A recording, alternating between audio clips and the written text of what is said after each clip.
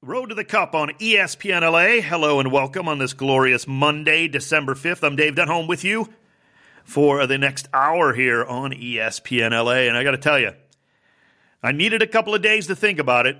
And I'm actually glad I didn't do a show over the weekend, because who knows what I might have said about the United States and their performance against the Netherlands Saturday morning, the first of the knockout games. Now, we'll get to the knockout games of today. And, of course, the previous knockout games are rolling along. But if you like chalk, you're loving these knockout games, right? All the favorites moving on into the quarterfinals here. And the first one was the U.S. taking on Netherlands. And we'll get to a little bit more of this later in the show as well. But my initial thoughts were, that was the bad time to have your bad defensive performance, right? Now, you might not have gotten out of the group stage if you didn't have a great defensive performance like the U.S. did. You might not have even made it to the round of 16.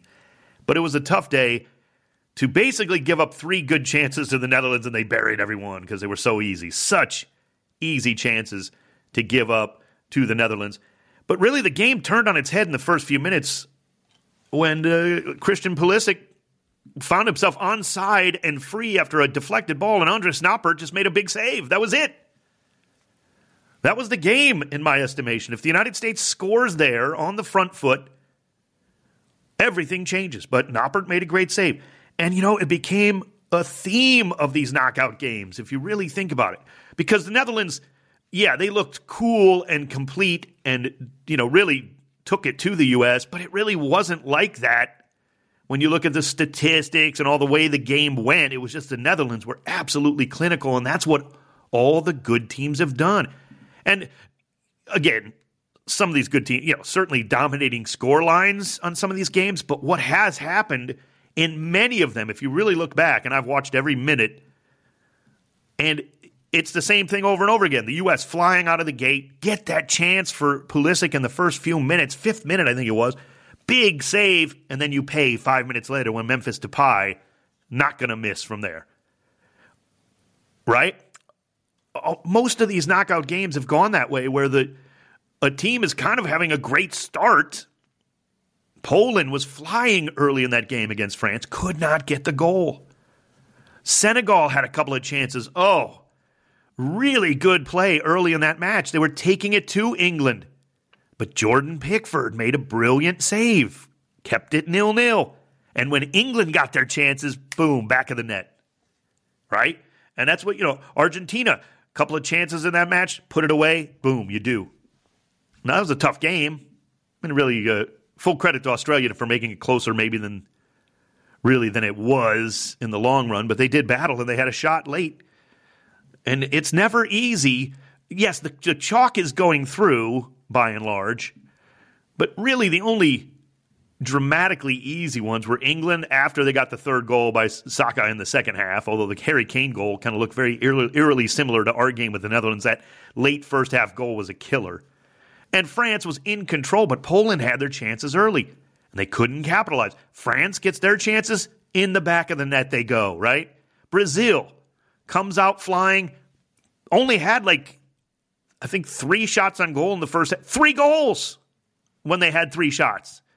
They might have only had 4 shots in the first half and put all 4 from the back of that. Then they cruised 4-1 over South Korea. Now, the Japan-Croatia game was a bit of an upset for me. I know Croatia was a semifinalist last tournament, and they're very good. But I thought Japan had a better tournament, and I thought they were the better team. Just couldn't get it done. And credit to Croatia, they're hard to score on.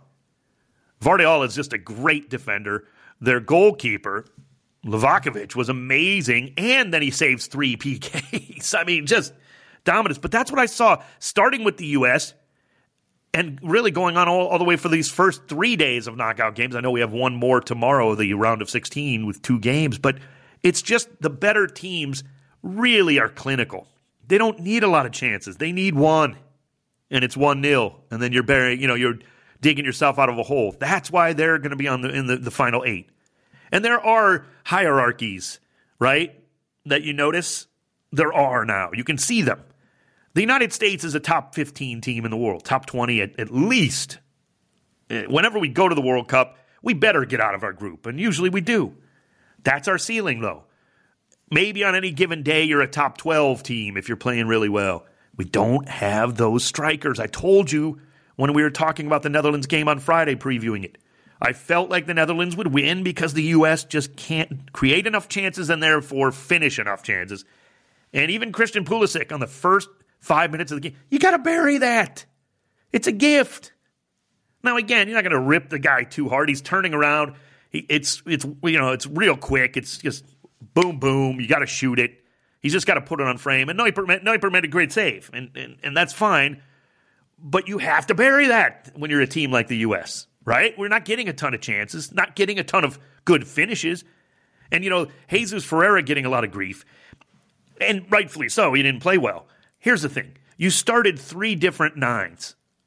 None of them played well. There has to be some kind of correlation there, doesn't there?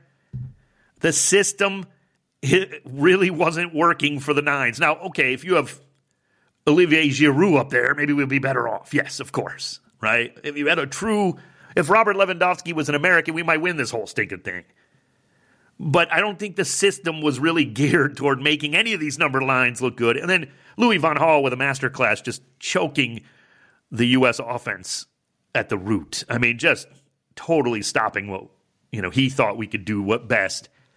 And he just took it to us and pumped the ball outside where the weaknesses were for the American defense, Anthony Robinson and Sergiño Dest, because they want to get forward.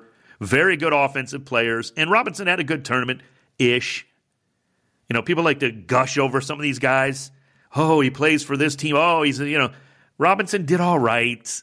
A lot of his passes were awful, frankly. He made a lot of good plays, but a lot of his passes were garbage.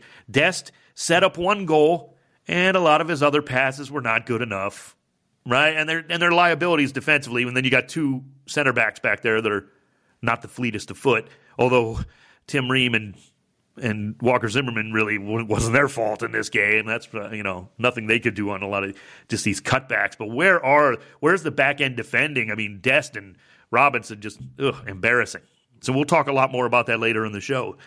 Great game earlier in the day. Now the penalties for Japan, a lot of people say, well, they're terrible penalties. Yes, on one level, yes. It's funny though, if Livakovic guesses the wrong way, right? They're scoring. You know what I mean? Like that's the crazy thing about penalties. Oh, that's a terrible PK. Well, if the keeper guesses right, it was, yes, because it wasn't well struck per se. You should still be able to score. I think a lot of it nowadays, if you notice, a lot of the sentiment for PK takers is keep it low and hard. Okay? But when you're into PKs, you just played 120 minutes running your guts out. So the hard part is kicking it hard. So they still keep it low. If the keeper guesses right, it's a save then. It's 50-50 then. And essentially, PKs are right around 80%, or should be. But if you're just low and hard, you don't want to miss wide, right? So you're giving yourself a little bit of the key to me is blasted shoulder high of the keeper when he's standing. So it's underneath the bar. When he's 6'3", 6'4", shoulder high is right around, 5'8", 5'9", 6 foot, something. Blast it like hard, but up off the ground and pick a side. Because now a keeper guesses he's 50-50. Like, Livakovic made 3 good saves. He just guessed right 3 times. If he guessed wrong, those were all rolling into the back of the net. So they weren't like the worst PKs ever. They were good saves, and he guessed right. And Livakovic deserves credit. Croatia advances. They weren't the better team on the day. Not really. I don't know that Japan was so much better either. It was a very good, well-played game. Both teams went as far as they could. Neither one of them was going to score against the other in extra time. That was going to PKs. And for all the people, one of the most frustrating things about the World Cup in my estimation, and I think you probably feel the same way, is people who have no clue that are now watching after every 4 years, and they come up with the dumbest things. Get rid of the offside. Shut up. Right? Oh, don't have offside in the offensive half of the field. What? Shut up. Oh, PKs, they're awful. You can't. Okay, so now Croatia has to go play in a few days. You want them to play 400 minutes running around with Japan before somebody scores? You can't do it. It's stupid. Both teams have 30 minutes to go score. And that's what I always try to tell people. Like, if you're a team going into extra time, you got to realize that you just got to go all out to score. I mean, that's it. Like, you can't mess around, because bottom line is you don't want to leave it to PKs, because anything can happen. And yeah, sometimes it works out, LAFC, go champs, and sometimes it doesn't. And it's so painful, right? It's just the worst way to go out of a tournament, because you really didn't lose. You really did not lose. Yeah, you lost in PKs, but you didn't lose. That's a tie game, and it hurts. Oh, it hurts so bad. But full credit to Croatia. They're just hard to beat. They're going to be a tough out. They're a difficult team to play against, and they make it difficult, and they've got talent. They didn't really show me much offensively other than running through Canada, who kind of like wilted that game. Canada had their Netherlands-U.S. game, only it was in the group stage against Croatia, where Croatia had their chances and just buried the just buried them. Brazil, Korea, what a game by Brazil. I mean, Chiche just has this team just absolutely rolling. It was a bloodbath early, but again, it was like 4 chances, 4 goals. I mean, that's what great teams do. Yeah, they were excellent setup, no question. But, I mean, they just tore through, and when they tear through you, they make sure they make you pay. That's why they're Brazil. The U.S. goes tearing through the Netherlands defensively, and we still don't know how to finish a playoff. What pass to correctly play, where to kick that said pass to make sure the defense is just ripped to shreds, how to tap home a goal every now and then. We can do it against El Salvador, but that's only going to get you so far. And that's the difference. The teams that are moving on, clinical. That is the word. And they're doing it time and time again. That's how you win. And that's why there's a hierarchy. You can get out of your group like the U.S. because you're about a top 15 team in the world. Just like Japan, just like South Korea, just like all these other teams that are losing in this knockout stage. Senegal, very good team. But those next teams are top 8. And guess what? There's a hierarchy up there when we see France and Argentina and Brazil play. So we'll talk more about that. How do you get to that next level? Speaking of next level, Sebastian Salazar, ESPN and Football Americas coming up next. Road to the Cup, Dave Denholm on ESPN LA. It's Road to the Cup on ESPN LA. Dave Denholm with you each and every Monday through Friday here during the World Cup, and we're joined again by our good friend from ESPN, and he's the host of Football Americas with Hercules Gomez, one of the best shows on ESPN Plus, on television, frankly, Sebastian Salazar. Seb, thanks again for joining us. Let's talk first and foremost about these knockout stages, Seb. The chalk is doing very well. It just seems like clinical finishing takes you. Other teams can battle, Seb, but you got to have people who can put the ball in the back of the net with your chances. Yeah, it's been impressive just how far the gap has been between the teams that finish first in their group and the teams that are finishing second. I think one game that kind of goes against that was Argentina against Australia. And even that game, right, at 70 minutes when Argentina's up 2-0, there's very little sense that Australia's going to get back in the game. And they really only do because of a deflected shot, a wildly deflected shot. And then it's chaos, right? The last 20 minutes, Australia's throwing everything forward. And if not for a big Dibu Martinez save, we might have had indeed our first upset there. So I think the other exception, of course, is Japan, but maybe a lot of people didn't see Japan winning their group and were surprised to see them as the top team to come out. So I have been surprised that the second place teams have not at least made things a little bit competitive. But I think what that tells us is something coming into the World Cup. There are the haves and there are the have-nots in world football. The powers are still the powers, and it is very, very difficult to break into that top 10, top 8. That's reserved for the blue bloods. And I think we can look at it also from an American perspective and see the gap between USA and Netherlands. I mean, to me, it's so evident in that game. And this is a Dutch side that is not the best Dutch side of recent years, right? If we look back at some of the World Cups, 2010, they make the final, 2014, third place. And even when they're in a so-called down generation, the talent that they can put out on the field compared to an up-and-comer, compared to that field between 9 and 16 or between 10 and 20, is just a huge gap. And I think that's that's a reality that a lot of times we want to say that gap is closing. But when you actually get to the World Cup, when you actually get to that brass tacks time, the teams that are supposed to go through often do. You're absolutely right. We're talking with Sebastian Salazar from ESPN and the host of Football Americas. Seb, we do have a couple of games tomorrow, of course. Morocco, whose defense is just incredible, certainly an underdog against Spain. Portugal, Switzerland might be the real toss-up of this entire round of 16. I don't think Switzerland is an underdog to too many teams. What do you see out of these two matchups tomorrow? So I was really high, Dave, on Spain going into this tournament. I really thought that it was a team based on what they showed me at the last European Championship that was capable of making a deep run while playing attractive football. The first game, the big question that you have about Spain is who's going to finish off all those movements, all that ball dominance, all that possession. Luis Enrique goes without a number 9 and they score 7. And then against Germany, the guy who's their option at number 9, Alvaro Morata, scores. So you're thinking to yourself, all right, they've proven to me exactly who they are, and they've proven the one doubt I had about them coming in is not really a doubt anymore. And then they just drop a total egg against Japan.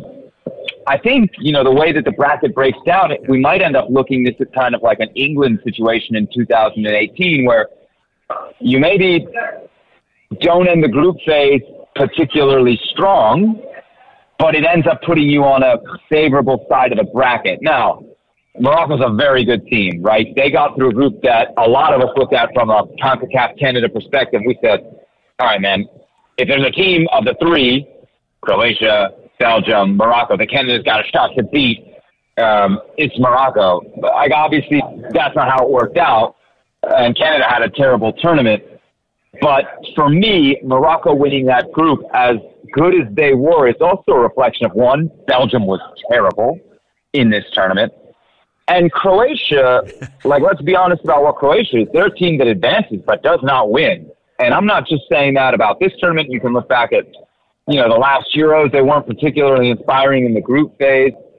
And so I think Morocco benefits from a group we thought would be tough, but then turned out not to be that way. And I think Spain, for me, is still the favorite here. However, we talk about all the clásicos that we're going to have, the potential kind of rivalry matchup.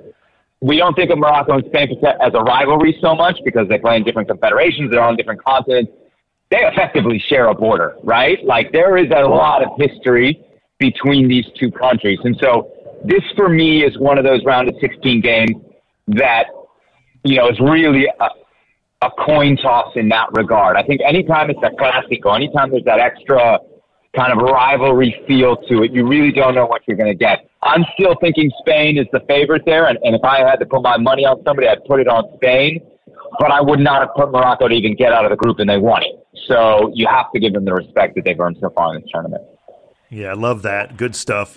Talking with Sebastian Salazar. Let's turn our gaze, Seb, now to the United States. Disappointing way to go out. I thought they got about as far as they need to in terms of just expectation of okay, this is what we should do. So it wasn't like a failure of a tournament, but it wasn't a great success either. 1 win in 4 matches. I think you got to move on from Gregg Berhalter immediately, shake his hand, give him his final paycheck. Thank you. You did a pretty good job, and it's time to move on. What is your assessment of the U.S. coming out of this tournament? I love that you point out the results. Because the bottom line, Dave, you're right. International football, result-oriented business, and if we just cold look at the results here, they won 1 of 4 games. But I don't think we can do that absent the context of where this program was, right? Missing a World Cup, having to totally rejuvenate the roster. And while the results on paper, when you say them that way, 1 out of 4, don't sound that great, we have to also acknowledge the performance from this group. And if I look at the group phase specifically, I can see 5 of 6 halves where the U.S. were clearly the better team, both against Iran, with the exception of the last 20 minutes. But for me, there's a huge asterisk there. Iran has to score, so they're just dumping everything at you. You are not going to look the better team in that situation. The second half against Wales, which while it's not a very complicated tactical adjustment, let's give Wales their credit. They're a team that qualified for the World Cup out of UEFA, and their manager made a big change at the half, and the U.S. a young team struggled to adjust to that change. But outside of that, they looked really good, I think, and they looked probably their best against a team that right now is into the quarterfinals and has put up 12 goals in 4 games, and the only game they didn't score in was against the United States. Of course, I'm talking about England. So for me, when we talk about the performance, I think the performance ranks ahead of the result. But as far as Gregg Berhalter is concerned, I agree with you that I don't think he's the guy to take them to the next level, because not only will this group of players be entering their prime at the next World Cup will be at home, so the expectations will be higher. They should be higher. If we set the bar around to 16 this time, we'll set it at quarterfinals for the next time, and maybe even more at home. I don't know that Gregg Berhalter right now has the tactical nous, and I think we saw that in the game against Netherlands, to compete against the very best. That said, you have to give him a lot of credit for relaunching this program, the work that he's done with dual nationals. And I'll tell you this from a Mexico perspective, because you know I follow both teams. Sometimes you long for the thing you had. Now everybody in Mexico is trashing Tata Martino. They long for Juan Carlos Osorio, who they used to kill for his rotaciones. Now they wish they could have Juan Carlos Osorio and the results and the success that he brought them. Okay? So careful what you wish for, right? If from a U.S. soccer perspective, the federation, they have to nail this hire.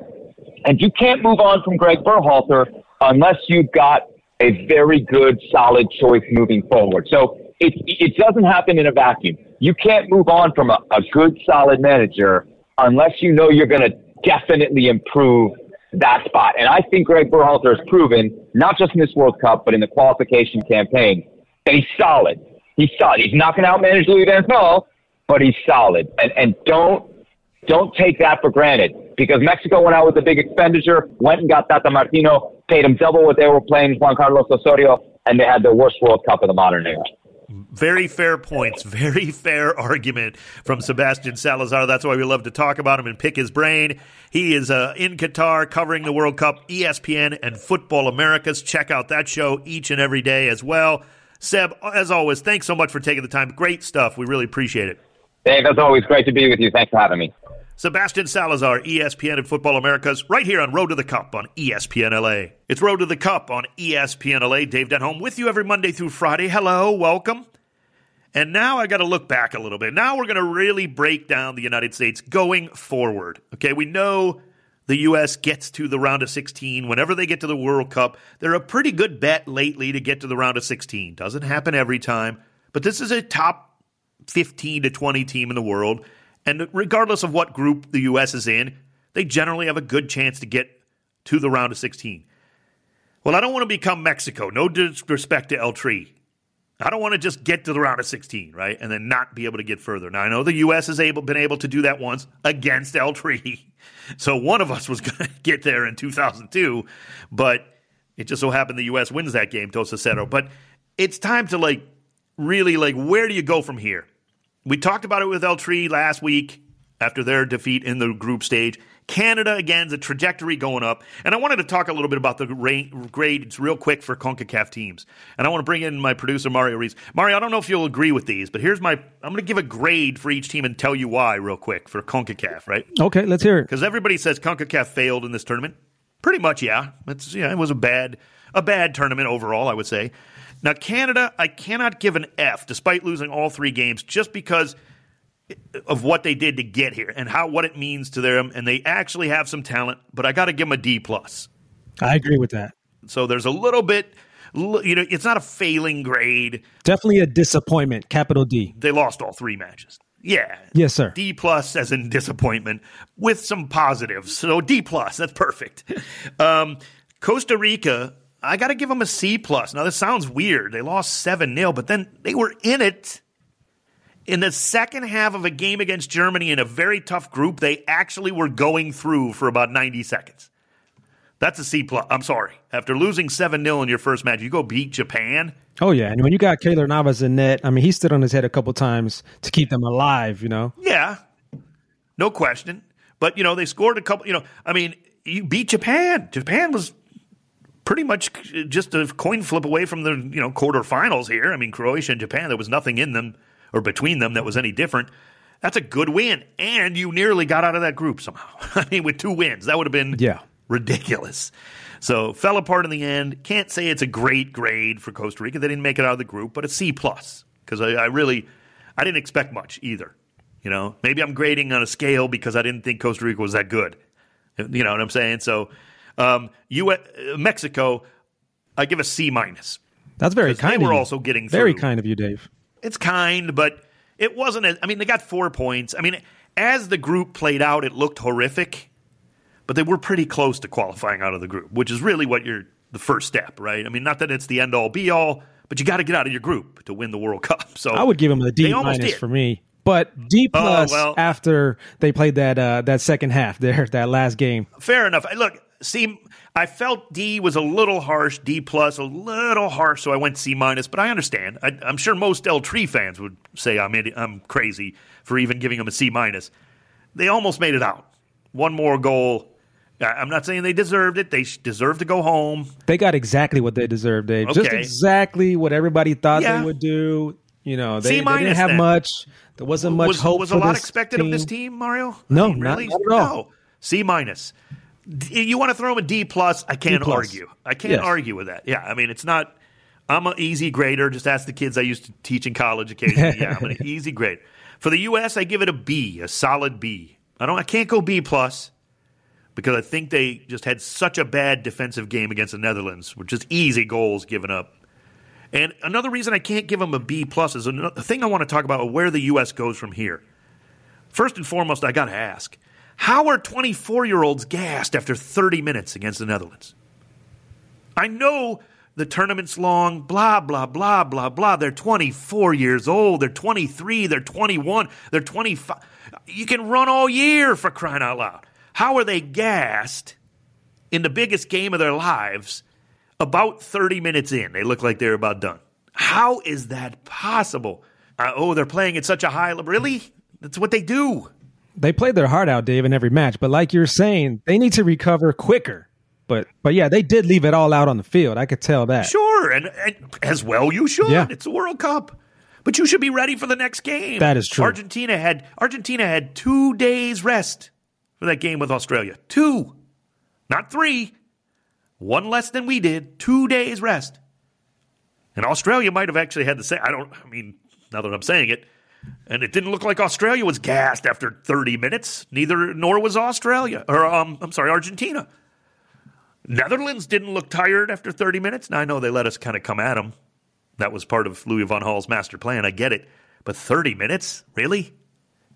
Not good. Can't happen. Where does the U.S. go from here managerial-wise? Well, if it was me, and I was Ernie Stewart and Brian McBride and all the guys responsible for this team, Gregg Berhalter would no longer be the coach. Now, let me pump the brakes here. I'm a sports talk radio host at heart, so the hyperbole flows, or I like to say it in a dramatic way. I just don't think guys need to last more than 4 years as the manager. And I think Gregg Berhalter did a perfectly fine job. Got us out of the group, got us about as far as you would expect. I think Hercules Gomez, our good buddy here on the show, and in Football Americas, our Seb Salazar's co-host, kind of said it right. It's like, that's what you expect. Like, I'm paraphrasing, but we got to exactly where we're supposed to, really. Get out of a group that is very get-outable. But first of all, I don't want to have a coach for more than 4 years. And second of all, we've gone as far as you can with Gregg Berhalter's system, clearly. Didn't develop a striker. Didn't develop a clear number 9 guy who's going to be the guy. Now, again, he can point to and say, we don't have a Memphis Depay. Figure it out. I don't want to hear it. And you tried 3 different guys. Clearly, none of them worked. Everybody's going to say, well, Jesus Ferreira stunk. So did Haji Wright, and so did Josh Sargent, really, as a number 9. They all stunk. They did nothing. I know Haji Wright put in some miracle finish when the game against the Netherlands. Okay, try it again. Try it today. In other words, that ain't going to ever happen again. And he was fine in that game. He was not great. But he hustled more in the Netherlands game. I'll give him that when he came in as a sub. But nobody was any good. up front for the U.S. So it's clear that falls on your manager. Sorry. Yeah, does he have Neymar up front? No, of course not.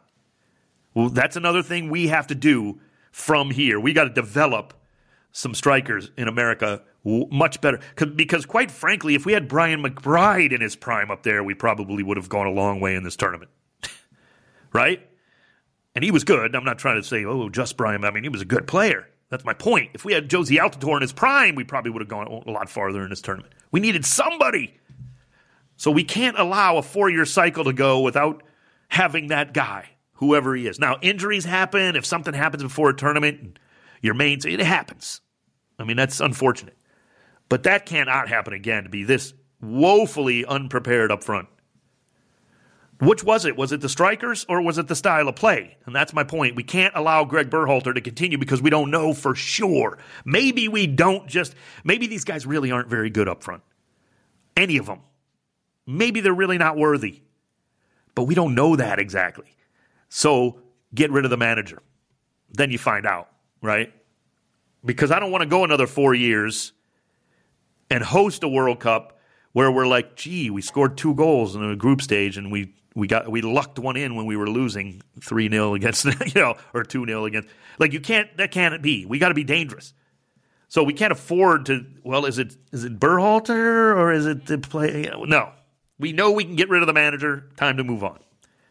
Again, didn't do a terrible job. Won us some trophies. Beat Mexico consistently. Got us out of the group stage. Nice work. Pat on the back. Here's your severance check. You're done. If I was the U.S. Federation, there's not even a question he's out of a job. From all the things I outlined, what is the point? Why would you keep him? We got exactly where we always get, like we always expect. You move on. Absolutely. We'll talk more about some individual players for the U.S. now that the tournament is done. 2026, is that the cup we make a serious run? And one of these, we're going to have to do it, right? If you're not going to do it at home, then when are you? I mean, this has to be. I mean, there's pressure on 2026 right now for the U.S. in my mind. Right now. And that's another reason why you better get the right manager in as soon as you can. If you feel it's the right manager. If you want to wait a little bit to get the exact right manager, you got a little time. But Berhalter, goodbye, Greg. You're done. Don't waste any more time worrying about him for the next cycle. You're done. And that's just world football. He knows that he's going to move. He'll probably want to move on anyway, realistically. Because it's not like he went to the semis and we're just knocking on the door. Like we lost in PKs to Brazil in the semifinals and they went on to win the final like 4-0. And if we would have only beaten. No, we still got a ways to go. So it's not going to happen with Gregg Berhalter in my estimation. Again, didn't do a terrible job. Time to go. Time for me to go. We got the stoppage time coming up. Still to come, we'll talk about tomorrow's knockout stages as well. I'm Dave Denholm. This is Road to the Cup on ESPN LA. Road to the Cup continues here on ESPN LA every Monday through Friday. If you miss anything, like the interview earlier with Sebastian Salazar or any of our conversations, you want to go back and listen to just me talk about this stuff. If you miss any of the show, you can go podcast all our episodes wherever you pod or, more importantly, at ESPN LA, the app. ESPN LA app, great app. Just click on the little Road to the Cup button there. It's really well done. It's beautiful. It's easy. And they're all the past episodes. We just graded the CONCACAF teams in the last segment as well. Real quick, the U.S. gets a B, and I would love to move on from Gregg Berhalter, but I wanted to say individual grades, some players for the U.S. Some players certainly stood out, but the problem becomes when you kind of just get it handed to you by the Netherlands. Nobody played particularly well in that game, and it kind of just drags down everything, right? Like it's so defeating in a sense that you really weren't in that game. Like if Pulisic scores in the 5th minute, game on, right? It doesn't mean you would have won. No certainty that Louis van Gaal would have just panicked by any means. He's a great manager. He probably would have kept doing the same thing, and the Netherlands probably would have got those similar chances and probably would have buried them like they did because they're clinical, and that's the word of the World Cup, clinical. Because a lot of these teams, there's not much difference in terms of running around until you get to the final third, right? Last I checked, everybody's a pro soccer player that's at the World Cup. They make their living as a professional, and they do it at a very high level. Everyone. Right? All these teams can play. It's the clinical portion in the final third, and that's where the individual grades, the U.S. just takes a blow. I always see these grades, Mario. I always see guys giving out grades, men and women who write these columns, right? And a team will lose 3-0. Somehow everybody's getting a 6 or a 7 out of 10. It's like, what? I graded the first half. I sent it out on Twitter after the first half of that Netherlands game. 2-0. When you give up that, Tim Weah had the best grade. He had a 5. Everybody else was a 3 or a 2. I mean, why? How could you give anybody a 6 or a 7 after that mess? Second half was a little bit better, certainly, and we were definitely, on the front foot a little bit more and really had a chance to get back into it. We got back into it with the goal, but just never enough. So individual grades for the whole tournament, I don't think anybody had an outstanding tournament by any means. Just the way it ended. Too soon. I mean, there were mistakes. I think guys had good games. And then they had, Tyler Adams doesn't track back Memphis Depay. It's just too big of an error in a knockout game. I know it's early. It's only one goal. Sorry, you can't do that. Serginho Dest leaves his man wide open for what are you doing for that goal? Right before half. The killer, the backbreaker. That was the backbreaker. Anthony Robinson loses a man like that? How do you do that when you're right back in a game at 2-1? I thought Tim Ream and him played in Europe together. I thought it was the magical European combination of Tim Ream and Anthony Robinson. They're teammates, and they lose all sense of communication and a crew. Sorry, not a good tournament. I like Matt Turner's shot stopping and goal, but boy, does he look shaky at times with his the ball at his feet, doesn't he? He looks like he's kind of chicken with his head caught off back there sometimes. Great shot stopper, but eeks. Some of the crosses coming in, there's room for improvement. Everybody always says, it's so funny, and every country does it. It's not just the U.S., but already people are like, who's going to be on the 2026 roster, right? And look out. We got to look at all these guys. We still are going to be so young. Let's hope a lot of them get beat out by other guys who are better than them. How about that? Right? I like Weston McKennie. I think he's a good player. Let's hope we got a guy who's far superior to Weston McKennie. And maybe Weston's not even on the final 26. That's what we hope, right? I mean, Tyler Adams is a fabulous player. He might be just too good to keep off the next roster. Maybe. But let's hope we find, N'Golo Kante somewhere in America before then. And maybe Tyler Adams isn't even close to being good enough. That's what we really... I hope Christian Pulisic is the 26th best player in America by 2026. That's what we really should be shooting for. Mario? Yeah. If you're a 16, 17-year-old who wears the number 9 right now at your team, you have a chance. Trust me, you better be going all out for that 2026 team because that spot is find open. Somebody who can teach you how to play the position in America. Yes. Apparently, I don't know what the coaching's doing, but it's harder than we think. I know that. It is hard. A lot of great teams are looking for a number 9. Don't get me wrong. There was just no answer in this World Cup in that position right there. Yeah, there really wasn't. But, you get my point. Like, when everybody's like, 2026, we got a few spots of it. Let's hope we got every spot available. Let's hope Christian Pulisic is like, I guess he's still be on the roster. It's not going to happen. He's a great player. You get my point, though. I'm exaggerating to the point, but everybody's always like, well, we got maybe 1 or 2 spots that will be open. Really? I hope Matt Turner's the 6th best American keeper by 2026.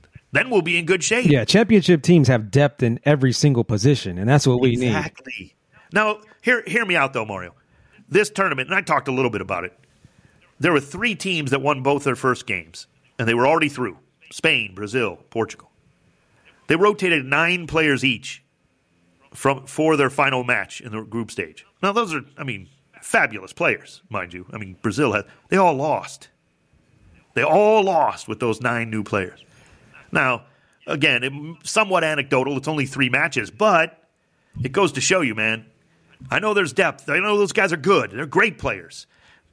But it's still not like you're a starter in another. It's tough. It's very difficult. Yeah, would you say that Mexico is 26 players deep? No. Definitely not. The U.S. is not, clearly. We don't even have a number 9.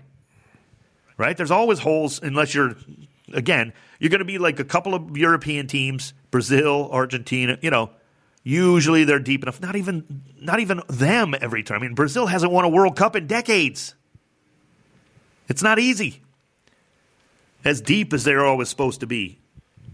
So we got a ways to go. And individual grades are all great, but some guys, I thought we had a pretty good tournament. I thought we had a B. I'd give a B to everybody, frankly. Just about everybody on the team deserves a nice little grade, good passing grade, not a bad tournament. You got where we expected you to, so it was not a failure in any way. But you got to start winning. You got to start winning these knockout stage games and taking it. The good news is we kind of did take it to the Netherlands. Again, it's weird to say because most people who don't know much about the sport would just fire back at you like 3-1. You got crushed. Okay, I understand where you're coming from. You don't quite get it. What I'm saying. We took it to the Netherlands in a lot of ways. And we really did to every team we played, including a darn good England team, as it turns out. Nobody can stop England except for us. So there's a lot to build on, no question. But it's still not like, yeah, let's throw a parade. We got out of the group, okay. Thanks, Greg. Here's your final paycheck. You're fired. And again, not trying to be rude to Gregg Berhalter. He should get a job somewhere. He's a good manager. He did well. He did perfectly fine, did a good job, nothing, it's not really worth keeping around for 4 years just in case he only can get this far with this system. You got to figure it out. You got to go somewhere else. You might fail, so be it. I pretty much know this is where Gregg Berhalter will take you, right? That's it. That's enough. I don't need any more of that. Tomorrow's matches, before we get to stoppage time. Morocco, Spain, Portugal, Switzerland. Morocco is kind of the last great hope of upsets, and of course they have to play Spain. Good luck with that, although Morocco's defense just tough as nails. If Spain doesn't take the few chances they're going to get, because they're not going to run through Morocco like they have, they ran through Costa Rica. If Spain doesn't take the couple of chances they might get against Morocco, this one could be trouble. And then Portugal, Switzerland, to me, is a coin flip. It really is. Good teams. Very good teams. Two very tough teams to beat. So that one may be going to PKs, too. I hate to say it, but very interesting matches. Time now with the great Mario Reeves to bring back stoppage time. What's up, Mario? Dave, man, this World Cup is turning into a tournament of just the superstars. We have all the world-class top players left in the tournament still. We got Ronaldo, Neymar, Messi, Harry Kane, right? Mbappe. Yeah. It's clinical. Those are the great players because for a reason they finish, right? So which one is the best player right now still in Qatar in your eyes, Dave? Because I'm going to go with Mbappe. I think he's probably going to win the Golden Boot. He's even got a couple assists. Great player. He's just in top form. Yeah, great player right now. Here's the way I look at this. The greatest footballer at the World Cup is Lionel Messi. He's still the best player for me in the world. And he's proving it with Argentina, that finish against Australia the other day. Wow. Most guys still have that ball just hanging on their foot. They can't even get that shot. It's just amazing what he does and how he creates his own little world with the football. He's just still above everybody for me. Still the best player in the world. He's the best player at the World Cup. But the best player in the World Cup right now is Kylian Mbappe, meaning what's going on game by game in this tournament, he's been the best. Messi is still the one who is the best player in the world, but Kylian Mbappe has been the best in this tournament, and oh man, you can't argue. But even Olivier Giroud, when he gets a chance, usually you're picking the ball out of the back of the net, right? Like that. These guys are just on a different level that way, and it doesn't always have to be the most clean goal. The Netherlands finishes against the U.S. were clinical, but they were also like set up on a golf tee for them. For crying out loud, it was like. Here, tap this little 2-foot putt in. It was like, but Mbappe is just, wow, so special, so slick, so fast, so quick. And the speed of play is like the closest thing to Messi in terms of speed of play is Mbappe. There's no doubt. He's not quite there with Messi, but he's the best player as the tournament's been going on. I definitely agree with you. He should win the Golden Ball if it continues. Hey, anybody can fall flat on their face in one day, and then nobody will even remember you if you get knocked out in the round of 8, right?